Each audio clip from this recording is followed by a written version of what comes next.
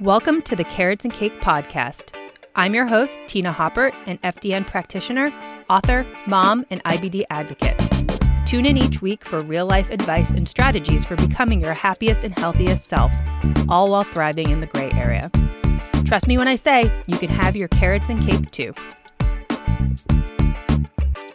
Welcome to the next episode of the Carrots and Cake podcast. This is a solo episode today. We haven't done one of these in a few weeks, and I'm excited to catch up, tell you about things, life, all of that good stuff. And we're going to talk about sugar cravings today because this seems to be a very common challenge for a number of our clients. I mean, even just chit-chatting with women in my DMs on Instagram. And I have 100% been there as far as sugar cravings go. If you followed Carrots and Cake since the blog days, I have multiple posts on my blog about sugar cravings, literally being a sugar monster. I mean, I don't want to say I was addicted to sugar. I feel like that's a little bit dramatic, but I crave sugar all the time. And looking back on those years, I feel like it makes a lot of sense why I was craving sugars, sugar and sugars. Yes. But I'm going to talk about some of those reasons for sure. And then try to help you guys kind of get to the quote unquote root cause if there is something going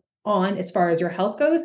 And then also some diet and lifestyle things to consider when you're thinking about sugar cravings. So I know this is a struggle for many women. And if you're struggling to lose weight, this can really make it difficult. So before we dive in, I have a couple quick things.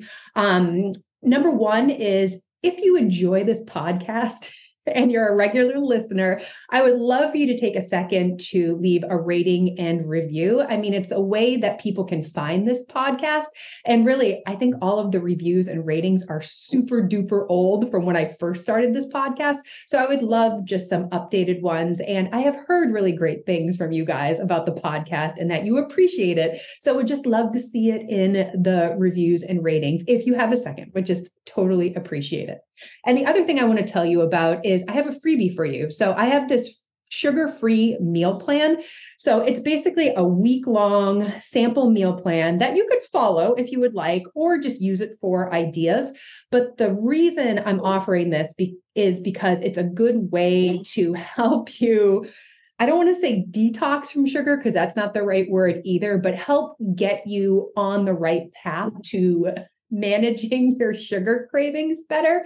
And the recipes and the meal ideas really do take that into account. And there's no added sugars. And it's pretty much all whole foods with an emphasis on good quality protein, good quality carbohydrates that have some fiber in them, and plenty of fat to help keep you full. So I'll leave the link in the show notes, and it's totally free. All you have to do is enter your name and email address, and it'll be delivered right to your inbox.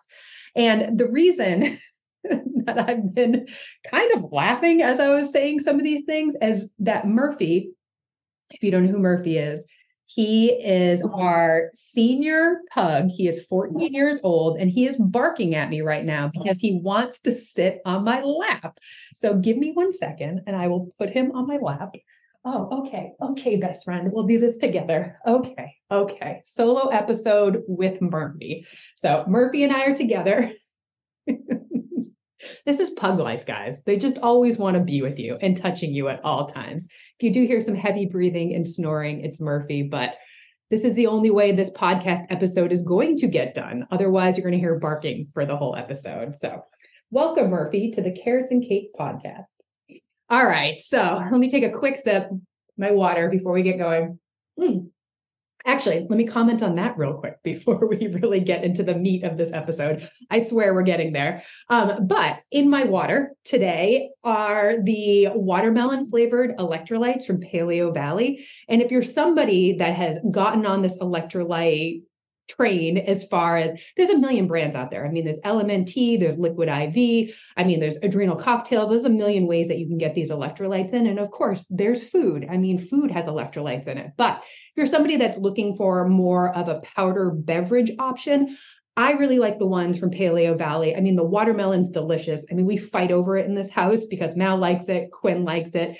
And I think where Paleo Valley is a little bit different with their electrolytes is that the ingredients in their powder are all whole food sources. So it's not a bunch of synthetic vitamins. So it's like natural sea salt, it's seaweed as far as like getting the various minerals and whatnot in it. And it doesn't have a bunch of like fake synthetic vitamins, and not just, there's nothing wrong with them, but I do think, and I don't have like any real research to back this up, but I just think our bodies receive whole food sources differently than synthetic sources. So if you are looking for a whole food source of electrolytes, it's a really good option. Obviously, if you want, you can save 15% off your order if you use my affiliate link. Not trying to sell you anything, just want to tell you about my favorite electrolyte powder, because I do get this question quite a bit. And this one's delicious. It also comes in lemon, lime, and orange. Those are good too, but the watermelon really is the best. So I'm going to take one more sip and then we're really going to get into this. Okay, so let's get into this. So sugar cravings. So like I was mentioning, I dealt with sugar cravings for a really long time. And that was in, I guess, the early days of blogging, where I don't think I really knew much about nutrition. I think I knew how to eat low calorie and how to diet. I was pretty good at that. But I wasn't really nourishing my body and wasn't consuming balanced meals by any means. And I do think that's the reason why I had so many sugar cravings. I mean, I also did a lot of running back in the day. So it was cardio. And when you're exercising that way, your body is just automatically going to crave more carbohydrates. And quick carbohydrates are sugar. So, I mean, it makes sense. And I don't doubt that my body was really stressed out and depleted, probably had some blood sugar problems. I wasn't eating enough protein. There's so many things looking back that I was like, oh, that makes sense why I have sugar cravings. But hindsight is 2020. And this is a struggle that I hear from a lot of our clients, is that, you know, they're quote unquote good all week. You know, they're on track, they're tracking their macros, but the sugar cravings are really like tripping them up. So they're craving sugar like right after a meal. They're craving sugar when they're stressed out. They're craving sugar at the end of the day. They kind of dive headfirst into like a plate of chocolate chip cookies or brownies or something like that. They just can't say no when they're around sugar. So I wanted to share some of the reasons why you might have cravings. Some of them might not be things that you've heard of, and some of them could be quote unquote root causes. Which not a doctor, can't diagnose you, can't treat you for anything specifically, but just working with clients over the years, you know, looking at all these different functional tests and blood work and whatnot, just gives us a lot of clues as far as what could be going on in your body. And if these parts of your health and overall wellness are not where they need to be, it can just make those cravings worse, and it can make losing weight harder. So I do think once you get your health into a good place, it does become a lot easier to manage the sugar cravings and obviously get you to your weight loss and body composition goals. And I do have a couple of things to say about diet, lifestyle, and I'm going to offer some suggestions or recommendations as far as what to do if any of these things really resonate with you, because it's never one thing. Different things work for different people. So I just wanted to throw some ideas your way. And of course, you know, grab onto the ones that make sense for you, try them out, and, you know, see how they work. So this is not an exhaustive list of all the things that might be causing your cravings and leaving you feeling kind of out of control around sugar. But these are kind of the big ones that we see again and again. So the first one is insulin resistance. And I'm sure you guys have heard this before, but really it just makes sense. I mean, you're dealing with imbalanced blood sugar. And when you have these highs and lows of blood sugar, you're kind of on that roller coaster. You're just going to crave more sugar. And it's not always easy to get past that. And I'm seeing this a lot more often with our clients and our group coaching clients and things like that, because I do think a lot of times doctors will look at blood work and they'll see some of these blood sugar markers a little bit out of whack and they don't do anything. They say it's normal, but a lot of times when I'm looking at blood work, a lot of these ranges that are quote unquote normal are out of the functional range. And sometimes these normal ranges are even in the insulin resistance range. And doctors just say it's normal. Don't worry about it. So if you're somebody that might be dealing with something like this, I would definitely run the blood work. I think some of the good ones or the good markers to look at, or at least ask your doctor for, are fasting glucose, A1C, and insulin. I think the three of those together can give you some good information. And yeah, if you're not feeling your best, I would really consider some more functional ranges. And working with a practitioner can help you. And if you're somebody that's out of those functional ranges and not feeling your best, it could be helpful to work on some of these things as far as getting your blood sugar into a good range and, helping your body as far as that insulin resistance might go. But yeah, basically when your blood sugar drops, after like the initial spike of consuming that's something that's really sugary, you're going to have those cravings again and again. And it's really your body just trying to get your blood sugar back up to a normal level. But a lot of times it is high blood sugar, low blood sugar, high blood sugar, low blood sugar. And of course, this goes hand in hand with what you're consuming, but it's not just your diet that impacts blood sugar. And I'm going to talk about some of the things that make a difference. But insulin resistance can also alter, what's going on with your gut and your gut bacteria. And certain gut bacteria actually thrive on sugar. And it can actually lead you and lead your brain to consuming more sugar. So if you have gut problems too, and you're craving sugar, these things go hand in hand. And this is where, working with somebody who is in the functional space can really be helpful, and focusing on some of these things I'm going to mention right now. So what to do if you think you're dealing with blood sugar issues or insulin issues or something like that. Number one would be consuming more protein. And I know you've heard this before, but it's so important. And I've told my story before where, yes, I knew I needed to eat more protein, but I didn't actually do it. And I didn't actually do it consistently. And I think with the protein thing, you need to do it consistently to really feel the effects of it in order to feel better. And making sure you get enough protein in your meals can help keep your blood sugar much more balanced.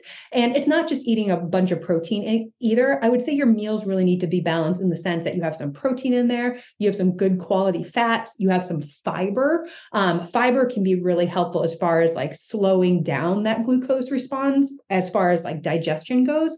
So making sure you have all of those elements in your meals and really prioritizing regular meals instead of, just sugary snacks throughout the day, because that's when you get on that crazy blood sugar cycle. So back in the day when I was really dealing with this, I didn't really eat full on meals. I just felt like I was snacking throughout the day. And a lot of my snacks were like protein bars and weird, like protein cookies. And I'm just trying to think of the other like weird stuff I ate back then, like Fiber One bars and Light and Fit yogurt. I mean, none of it was like real whole foods by any means. It was like a lot of diet food. And when you look at the ingredients in diet food, it's a lot of fake things, a lot of fake sugars, a lot of fillers, just stuff that's really not going to satisfy you and could likely cause those blood sugar spikes. The next thing to do is really focus on strength training. And I know you've heard this before. I mean, these are kind of some of the foundational things that we talk about over here at Carrots and Cake. And strength training is really important, obviously, for building muscle. So you are a strong, capable human who ages and is functionally fit, into your 60s, 70s, 80s, and beyond. But the great thing about muscle and muscle tissue, it's essentially a sinkhole for glucose. I mean, muscles need energy as far as glucose goes, and muscle is going to require more energy than fat cells do. So having more muscle on your body, in theory, you are going to be able to manage this blood sugar way better. And in theory, you are going to have a better response to that insulin. So putting on as much muscle as possible is really important when you hit perimenopause, because as I always say to our clients, you got to use it or you're going to lose it, because we do start losing muscle every year of our lives as we move into menopause. And it just gets harder and harder to build muscle and maintain it. So if you are not currently strength training, I would hop on that boat right now. Make sure you're getting in some quality strength training workouts where there is some level of progressive overload where you're trying to get stronger, you're trying to lift heavier, and making sure you're eating enough protein and enough calories, because those two things are also important for building and maintaining muscle. The other thing that's really important for blood sugar balance is movement. So making sure you're getting some walks during your week or even during the day. I'm a big fan of just little short walks throughout the day. Either, I work from home, but like throughout the day, going for like a 10-minute walk, even a 5-minute walk, a little 15-minute walk with the dog, but just moving as much as possible and adding that movement into your day. Again, muscles need glucose and energy. So the more movement you can get in your day, the better your blood sugar control is going to be. Could also help with your sugar cravings. And then finally, I think the other foundation here is sleep. And you guys know, if you have a crap night of sleep, you are going to wake up, not feel your best, be dragging. You might have a little brain fog. And for me, I crave sugar and carbs all day long. I just feel like all day long, I just want chocolate and cookies and bread and things like that. So just doing your best to get good quality sleep. And if you're not sleeping well, I would really focus on troubleshooting what is going on with your sleep, whether it's a hormone thing, you have low progesterone, you have gut issues and have low melatonin, you're super duper stressed and your cortisol is all over the place. You're drinking too much caffeine during the day, calling myself out on that one. I have to stop drinking caffeine at like 10 in the morning. Otherwise, I am up all night, but really prioritizing your sleep. And I'm a big fan of just going to bed. Like you can stay up all night watching Netflix, scrolling your phone. There's like a million things that you can be doing. But I just put it all aside and I force myself to go to bed. Oftentimes I'm in bed at like 8:30, maybe 9 o'clock, lights out. I read and then go to bed, but really making sleep a priority. Because if you don't sleep, everything sticks. The next reason why you might be having major sugar cravings is low thyroid. And low thyroid is super common. And again, if you're running blood work, your doctor says everything is normal, I would probably push back a little bit, especially if you're having a lot of those low thyroid symptoms. Because again, there's normal ranges and there's functional ranges. And a lot of times low thyroid it's another one of those wait and sees. And I'm not a big fan of wait and see. If I have low thyroid going on and I'm dealing with the symptoms, I'm having crazy sugar cravings, I want to get going on improving my health ASAP. So ask your doctor for a full thyroid panel if, they just run TSH, because TSH isn't really telling you all that much. And if your TSH is over 2 or 2.2, I would definitely push back for the full thyroid panel. So that's my spiel on that. But if you have low thyroid, it essentially slows down your metabolism. I mean, that's what the thyroid does. And if you're having like low energy, a lot of times your body is seeking out an energy source as quick as possible. And a lot of times that is sugar. And it might be why, you're craving more sugary foods because you want that quick energy boost. And then also, just the thyroid slowing down your metabolism, that's going to make losing weight way harder too. And of course, there's also, the thyroid plays a role in regulating other hormones in our body. So insulin, cortisol, a lot of the things that are related to blood sugar. And of course, this can disrupt the balance of hormones and lead to more sugar imbalances for cravings and sugary foods. It's just like this crazy cycle. So if you're somebody that's in this boat, definitely go down the rabbit hole on the thyroid stuff. So other symptoms related to low thyroid are difficulty losing weight, or you've gained weight out of nowhere, feeling cold all the time, constipation, hair loss, dry hair, dry skin, brain fog. I think those are some of the common ones, but these sugar cravings could go hand in hand as well. So as far as what to do, get that full thyroid panel. I think that's really important. Get the T3, get the T4, figure out what's going on there. Consuming more protein can be also helpful for the thyroid, as well as balancing your blood sugar. Eating those balanced meals, doing strength training can also help the thyroid as well. Walking and moving, sleep. And then the final thing, you probably heard all those recommendations when I was talking about insulin resistance, is start eating more high potassium foods. And this comes from working with clients one-on-one and running a number of HTMA tests. I mean, we've run hundreds at this point.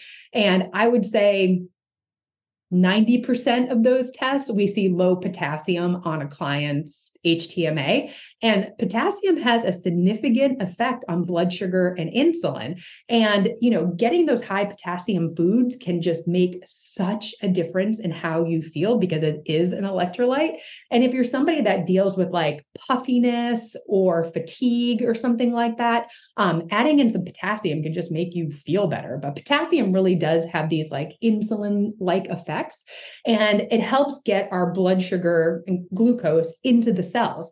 And if glucose can't get into the cells, it just hangs out in the blood circulating, and you might deal with high blood sugar levels then. So just adding more high potassium foods can make a difference. I mean, favorites are potatoes. We eat a lot of potatoes in our house, sweet potatoes, bananas, avocados, coconut water. I drink coconut water all day long, coconut milk, white fish. Tons of great sources of potassium out there. You could also Google a quick list, but doing your best to get those potassium foods in, I really think it made such a difference in how I felt every single day. And if you're somebody that tracks your food in MyFitnessPal or Chronometer or something, click over to the nutrition tab and see, where your potassium falls. I guarantee you it's nowhere near the requirements for women. And it's anywhere from 46 to 4,800 milligrams per day.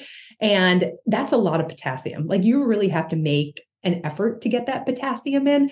But prioritizing those foods, at least, for a period of time until you start to feel better, I think, again, can just make such a huge difference. And the thing that's interesting about potassium too, is this is where my idea of the body does much better absorbing potassium from foods than it does supplements. So this is where, sure, you could get some supplementation as far as the potassium goes. But again, like those synthetic versions of minerals aren't like the highest quality. So this is where I'd probably lean more into the potassium foods as opposed to the supplementation, but really trying to get some of those foods in your day every single day, maybe even multiple times a day. And then related to potassium, at least on the mineral front, is another reason why you might be getting sugar cravings or having these sugar cravings is magnesium deficiency. And this is huge. I can't tell you how many of the ladies in our one-on-one program deal with this, especially if they're under chronic stress, because when you are stressed out, you're going to lose minerals. I mean, that's probably why we see the potassium so low too. And if you have gut issues, you're definitely going to see the potassium low. But I forget, it was like the World Health Organization. I feel like they estimated as much as like 75% of the world's population is deficient in magnesium. So I think we're all kind of in this boat, and it's for a lot of reasons. Yes, stress, our food is not as high quality as it used to be.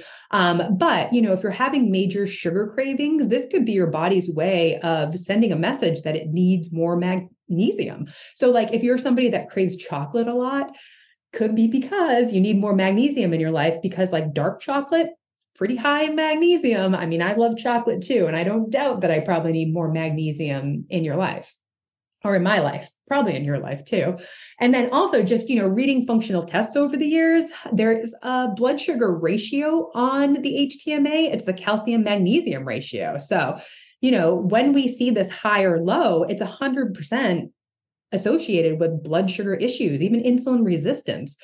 And insulin resistance, sorry, I should have explained that before, but it's basically the body cells become less responsive to insulin. So over and over again, the cells just stop receiving, that insulin in the glucose. So making sure you're getting enough magnesium can make your blood sugar or make regulating your blood sugar levels so much better just by facilitating that insulin function.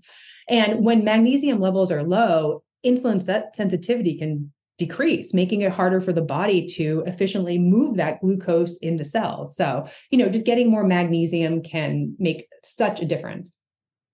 And then with the magnesium, I do feel like this is where you could 100% lean into high magnesium foods, but this is also where you could supplement with it. I do think like magnesium glycinate,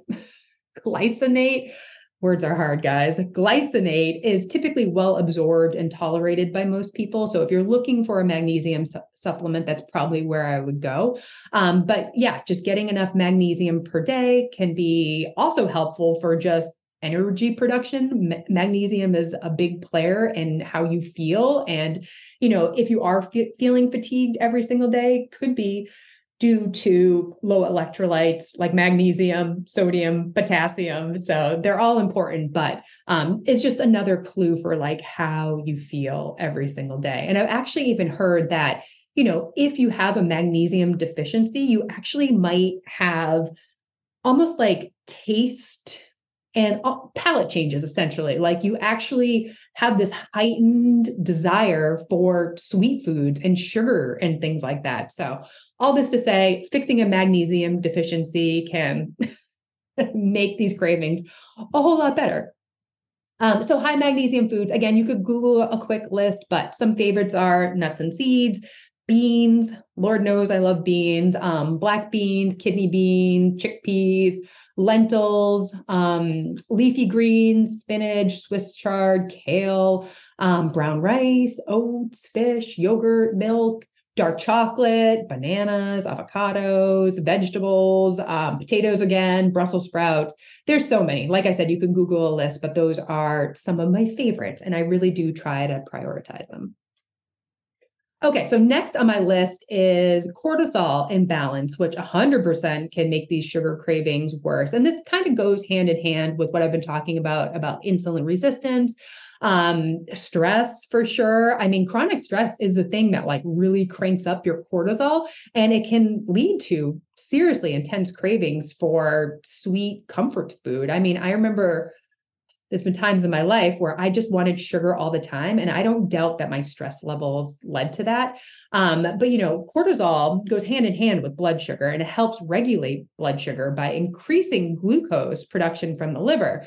And when cortisol levels are imbalanced during this time, you're super duper stressed out, you can have way more fluctuations in blood sugar. And I do think a lot of times we hear about like high blood sugar. Oh my gosh, high blood sugar is so bad. And so,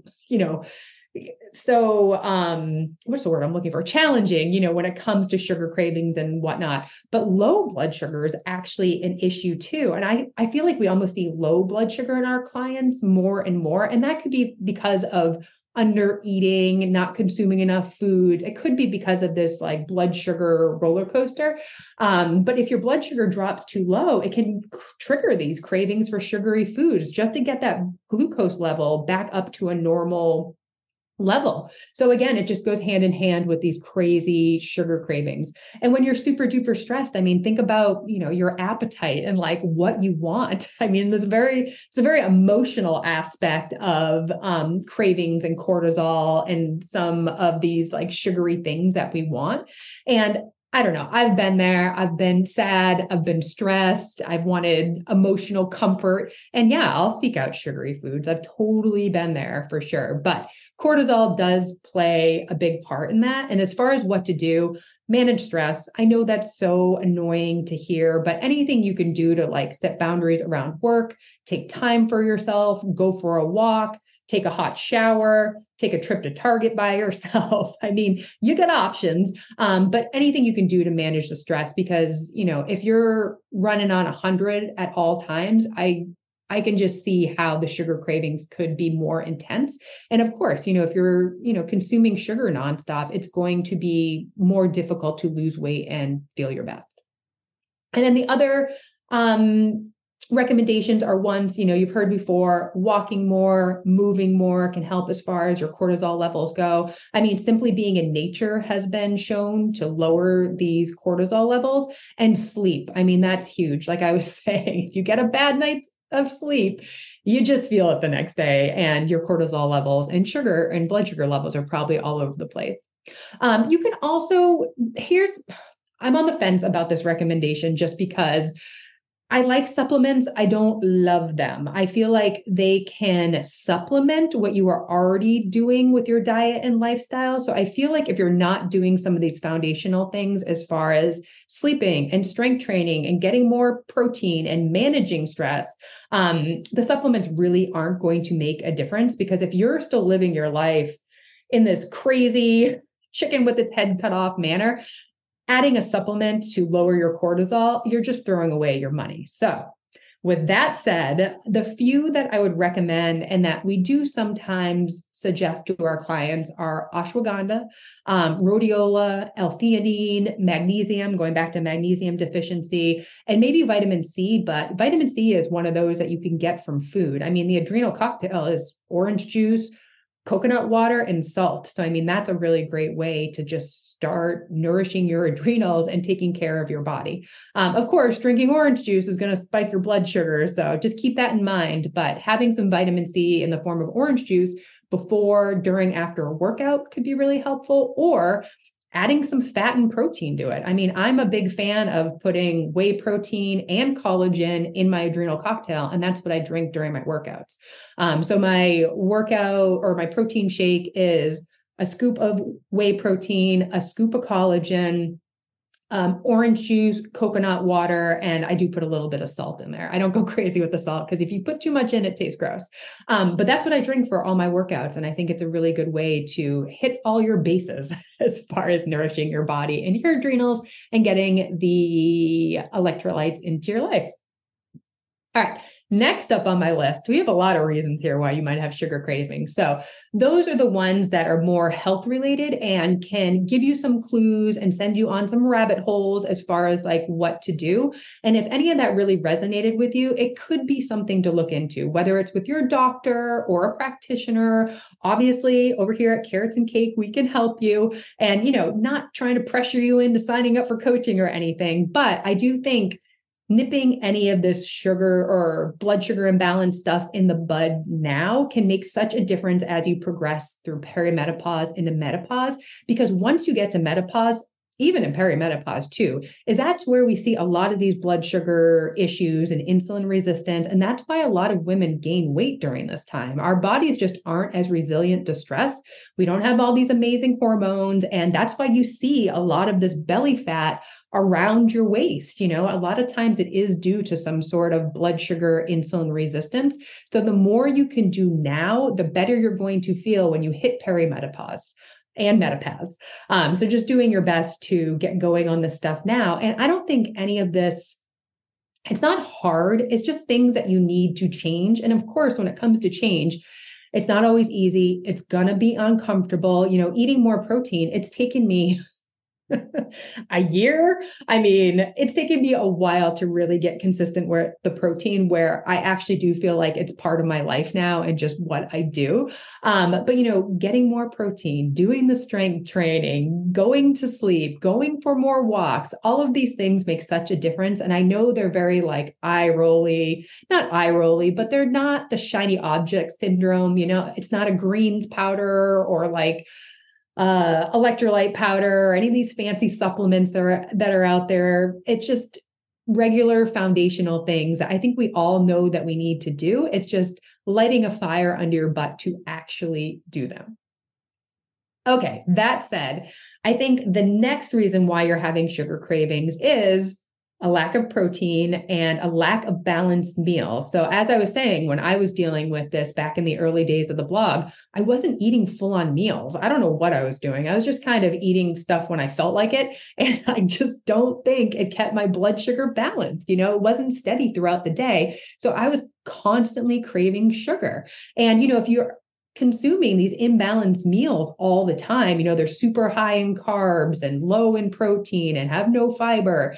It can lead to insulin and cortisol all over the map, which of course is going to lead to these sugar cravings. So of course, what to do? More protein. And I don't feel like you need to eat your body weight times 1. I'm sure you've heard this before. I just feel like for a lot of people, that's a lot of protein. And I'm almost 140 pounds. I can't even imagine eating 140 grams of protein. That just sounds like so much, so unappetizing.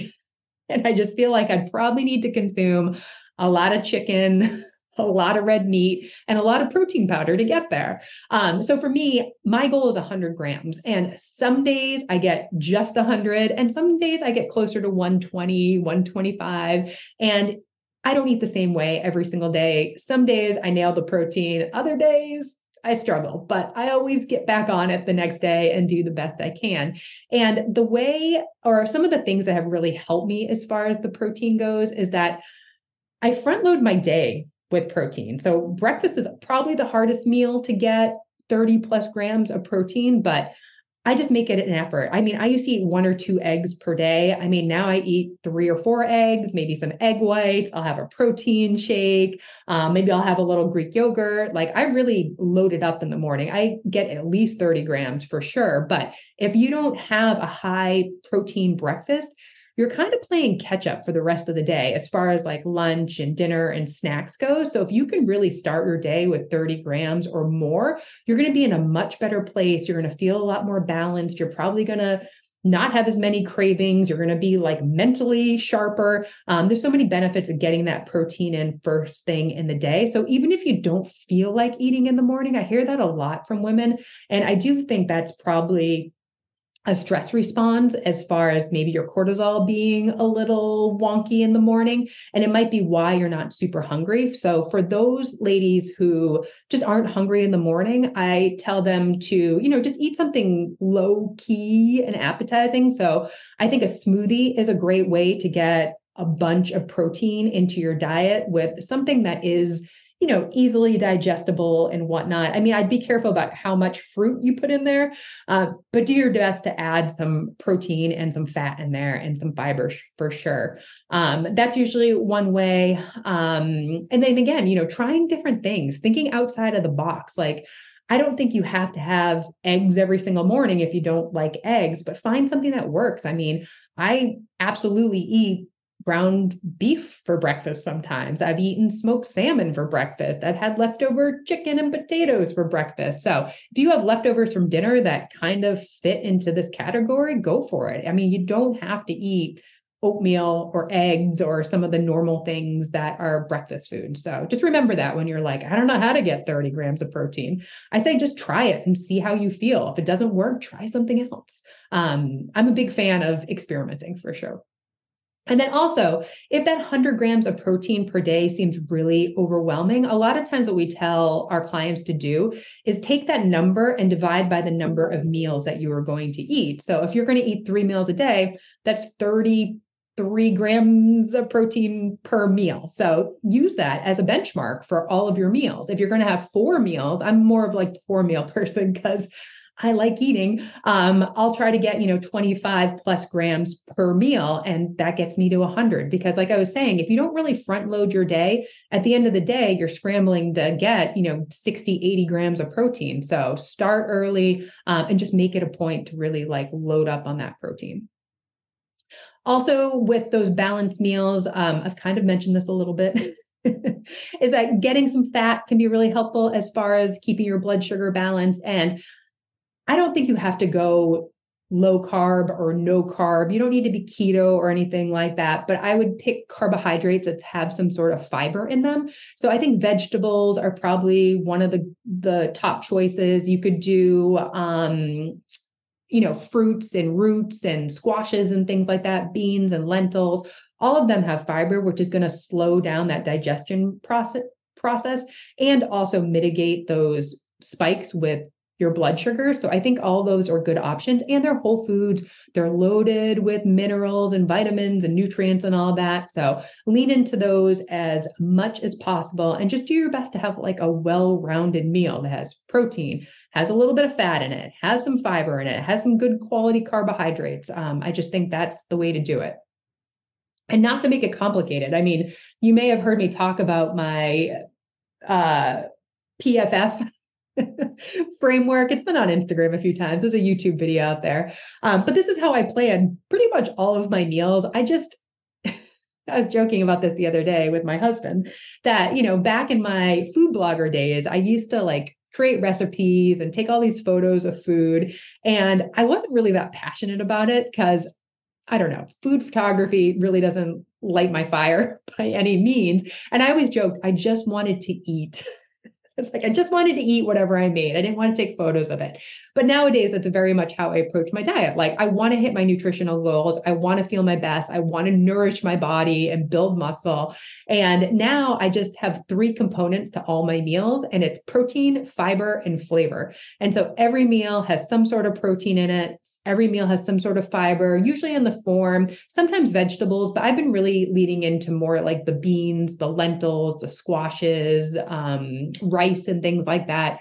I guess rice doesn't have a lot of fiber in it, but those type of carbohydrates, just because those soluble fibers are really helpful as far as blood sugar goes, as far as detoxification goes, I think they're really satisfying. And then also a woman being 43, definitely in perimenopause. I say probably, but it's like hard to know for sure. My period is still really regular. But anyways, I definitely have low levels of progesterone. So making sure I'm getting enough carbohydrates is important as far as progesterone production goes. So I just make it a point to get a good amount of carbohydrates in my diet. But protein, fiber, and then flavor is really anything that's going to make that meal taste good. I mean, a lot of times it's barbecue sauce because I'm really lazy, but I'll do feta, I'll do honey mustard, I'll do ranch dressing, I'll do butter. Really like butter, guys. I have this pizza seasoning blend from Trader Joe's that I've been really into. Sometimes it's just like an onion salt or something on there.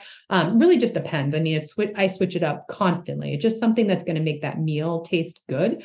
And it just makes thinking about what I'm going to eat so much easier. So if this sounds like something you're into, try it out. Protein, fiber, flavor. Don't overcomplicate it. Don't overthink it. And yeah, it really just works for me. And then finally, I guess the last thing on my list here is, again, just I've lived this and I see it a lot with our one-on-one clients. Actually, I have 2 more things to say. Is I think if you're somebody that's been under eating for a really long time, you can have blood sugar issues. So just low calorie diets. Again, this is going back to low blood sugar levels. And when your blood sugar is too low, you're just going to have more intense cravings for sugar because your body just wants to raise your blood sugar levels back up to normal. And oftentimes your body wants quick energy. So I just think it's really important to make sure you're consuming enough. And if you think about, dieting and under eating and these low calorie diets, it very much puts you in that restrict binge pattern where you're restricting food, you're on the diet, you're on track, you're being quote unquote good. And then, you get to a point where you can't consume such low calories all the time. And you end up binging, like you go out for dinner and you eat the whole plate of nachos, or, you're around a bag of M&Ms and you eat them all, so it's like goes with this like pendulum swing of like under eating, overeating, overeating, but restricting calories really like creates a sense of deprivation. And, a lot of times it's going to make you crave high calorie, sugary foods, and they're going to be much more appealing to you. And I just think it can intensify those cravings. So if you're eating enough food and you're eating balanced meals throughout the day, I just think you're going to be in a much better position to manage those cravings and, lose weight and get to your goals. I also think, being on a diet, there's a lot of frustration that goes along with a diet, like as far as like the emotional part of it, I can't have this, or like avoiding certain social situations where there's a lot of food or temptation. So I do think there is an element of emotional eating, and then also just frustration. You just have all these negative emotions about like what you can eat and what you can't eat. And eventually you just cave and you're like, I'm going to eat all these peanut M&Ms and this entire bag of granola because I don't know how to deal with the emotions. And I'm just so frustrated from being on a diet and maybe not losing weight. So I think eating enough and eating consistently can make your blood sugar a lot more balanced, so you're not craving as much sugar. And, in the long run, it will help as far as losing weight and feeling your best. And then finally, the last thing I'd say about low calorie diets is that they naturally lead to nutrient deficiencies and imbalances. I mean, again, looking at so many HTMAs, we see these patterns where women's bodies are literally malnourished. I mean, all their macro minerals are just below where they need to be. And if you're dragging every single day, you're not losing weight, you've done the diet thing forever and ever, your body is literally craving sugary foods because it's in an attempt to boost your energy and get your body back to a good place, because minerals are energy. They're the spark plugs of our cells. And if you don't have enough of these things, so specifically magnesium, potassium, and whatnot, you're just not going to feel your best. And you're going to have low energy and have these crazy cravings. So just making sure you eat enough for sure. And then what to do here is, if you're somebody that thinks that they've been under eating for a while, I would probably start with like tracking your food, which I know some people just aren't into it. It's not for them, but you don't have to do it forever. I mean, do it for 3 days, do it for 5 days, and just see where things fall. I mean, I recommend MyFitnessPal all the time. I think it's really easy, but I think the key thing here is making an effort to weigh and measure your food. Because if you're just guesstimating, you're like, oh, I think that's about half a cup of oats, but you don't really know. I think it's important to weigh and measure. And even if you do it for 3 to 5 days, once ever, it's going to teach you a lot about what you're eating and not eating, and teach you more about your food. I mean, it's going to give you data as far as how much protein is in this food, how many carbohydrates, how much sugar is in this thing. Is there any fiber in the food that I'm eating? So I do think it's a good educational piece as far as just improving your nutrition, because if you don't know what you're eating, you can't make changes. And then, of course, I think the obvious answer is stop dieting, stop under eating. If you're not getting to your goals and you feel like crap every single day, it's time to do something different. And a lot of times it's eating enough, and it's eating enough of the right foods. And we've talked about protein, high magnesium foods, high potassium foods, getting some fiber in, getting some good quality fat. All of these things can make such a difference. And I personally think women should eat at maintenance calories. And I'll talk about what I mean by that. For most of their life, I tell our clients 90% of your life, you should be eating at maintenance. And a lot of times it shocks people. They're like, what? I should be eating at maintenance calories? And if you've been on a diet your whole life, this is probably pretty surprising and probably scares you a little bit. But I think when you're eating at maintenance, it just makes food and thinking about what you're going to eat so much easier. It's not consuming your life. And I just feel like you're fueling your body in a way where it is nourished and happy and balanced. And I think it's the place to be.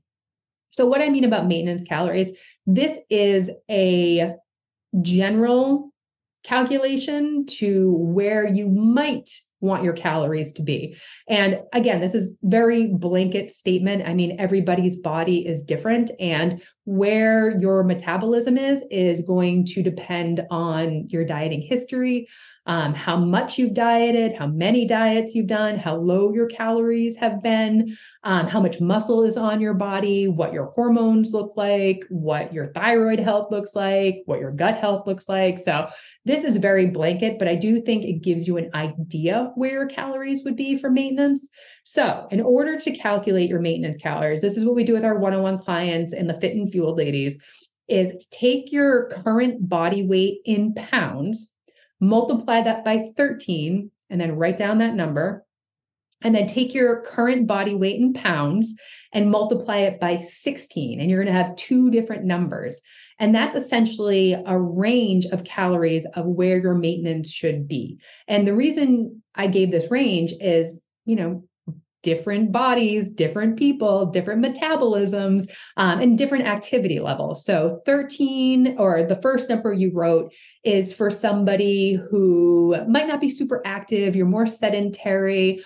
Maybe you've dieted for a really long time. You haven't built a lot of muscle. Maybe you have a lot of weight to lose, but that could be a starting point for you to get your body to a good, healthy place.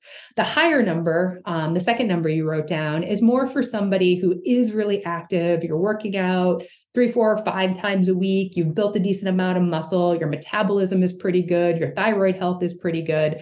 But it just gives you an idea of where those maintenance calories would be. And the only way to know if these maintenance calories are quote unquote working for you is to start tracking your food and be as consistent as possible and just see how your body responds and how you start to feel. Like, do you have more energy? Are you more motivated to work out? Are you building muscle? Are you more patient with your kids? Are you sleeping through the night? Are your periods more regular?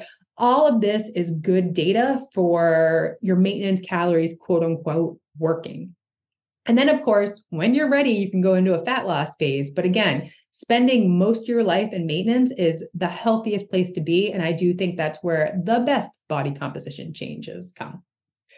And the last thing I'm going to say, I know this is a really long episode, guys, with a lot to say about sugar cravings, because as you know, it's never one thing. But the final reason why you might have sugar cravings is it's simply a habit. I mean, I have been there. I mean, I was always that person after lunch or dinner. I wanted something sweet. And it's funny. In recent years, I don't have those cravings after lunch and dinner anymore, but I have them after breakfast now, which I think is kind of funny. And I think it's honestly because of my iced coffee habit. It just like a peanut butter cup with your iced coffee just tastes so good. So that's the current habit that I'm in. There's many mornings where I'm like, I don't need that peanut butter cup and I just go on with my life. But there's many mornings that I'm like, that peanut butter cup's going to taste really good. But I can just tell you, it has really changed because that craving for sugar after my meals was so strong. So back in those early days of the blog, I would eat like a pseudo meal and then eat probably like 6 cookies or something like that. Like I really did not have a good handle on my nutrition or my sugar cravings. But I do think, you know, if it becomes a habit, it's just reinforcing the sugar consumption. And it just, you know, enhances those preference for more sweet flavors and whatnot. But I do think it's a habit that you can break. And I mean, it could be one of those things that, you know, you prioritize eating well-rounded meals. I do think eating enough food makes those sugar cravings a lot less for sure. So making sure you really load your meals up with the protein and the fiber and the fat and the good quality carbs can make such a difference. Like, I don't know about you, but when I have like a big meal, I don't really want anything sweet after it. I'm kind of like, I'm good. I'm full, ready to go. But if you're somebody that knows this is more of a habit, obviously like trying to break it is the key thing here. So I think number one is having those well-balanced meals. You could also try like a mint or like brushing your teeth after a meal. I do think that kind of sends a signal to your body like, ooh, maybe I don't need sugar. We're in this like mint world right now. You could always give it time. I mean, that's what I do. I'm just like, I don't really need that peanut butter cup. And I go off and do something else. And, you know, 15 minutes go by and I'm like, I don't really want that peanut butter cup. I'm good. So giving it time. And then this is what we do actually with my son, because sometimes he'll ask for, you know, like a treat. And I'm just like, well, it's like dinner time. Maybe we should eat dinner, but I'll give him something sweet with his meal. So if he wants like a cookie or some like gummies or something like that, and it's like right before dinner or lunch or something like that, I'll say, I'll put it with your meal. So you can absolutely incorporate something sweet into your meals. And sometimes I will do this. So I found these like peanut butter, chocolate, Rice Krispie treat things from Trader Joe's. And I knew I absolutely wanted one, but I was like, it's lunchtime. I worked out today. I should probably get some protein in and some carbs and some things that actually like nourish my body. So I made a meal and then I put that little sweet Rice Krispie thing with my meal. So I think that's an okay way to do it too. And again, if you have, you know, protein, fiber, fat, all this good stuff in your stomach, and you add something sweet kind of like on top of it or with it, you're going to have a much smaller blood sugar spike than eating something sweet on an empty stomach. So it's another way just to mitigate those blood sugar spikes. Anyways, I feel like I said a lot today. I hope I didn't overwhelm you guys. I hope I gave you some good strategies as far as what to do with any sort of sugar cravings or blood sugar imbalance. And I think the most important thing here is to get going on this, because if you are leading into a insulin resistance type situation, your body is not going to be its healthiest. You're really going to deal with cravings, weight gain, weight loss resistance. And it just gets harder and harder to make these changes and change your body as you get older. So again, I think my point now is just getting going on this now instead of letting it spiral into diabetes or, something worse. So the last thing I'm going to say is check out that freebie I have for you guys, that sugar-free, I don't want to say detox plan, because it's really not like a detox. It's just helping you get going. It's building some momentum around, eating different styles of meals or different combinations of foods, so you have fewer sugar cravings. So I do think it's like a nice first step. It comes with a bazillion recipes. It comes with a grocery shopping list. It comes with that sample meal plan. I do think it's like a nice way to get going on this. And if you need blood work, ask your doctor. Feel free to apply to work with the Carrots and Cake team. We're actually opening up one-on-one applications for enrollment in the new year, starting November 1st. So put that date on your calendar, because if you're somebody that wants to do some of the functional testing, it can take anywhere from 4 to 8 weeks to complete it all, get the results, do your review session, get your protocol, all of that good stuff. So if you want to hit the ground running in January, I would apply now and sign up, because like I said, it just takes a little while to mail you the tests, have you do the test, interpret your test result. So if you're thinking about January already, 2024 is going to be your year. I would say sign up sooner than later so you can really be ready to go once January comes and the holidays are over and all of that madness. All right, guys, wrapping up here. This was a long one. I hope you found it helpful, and I'll see you on the next episode.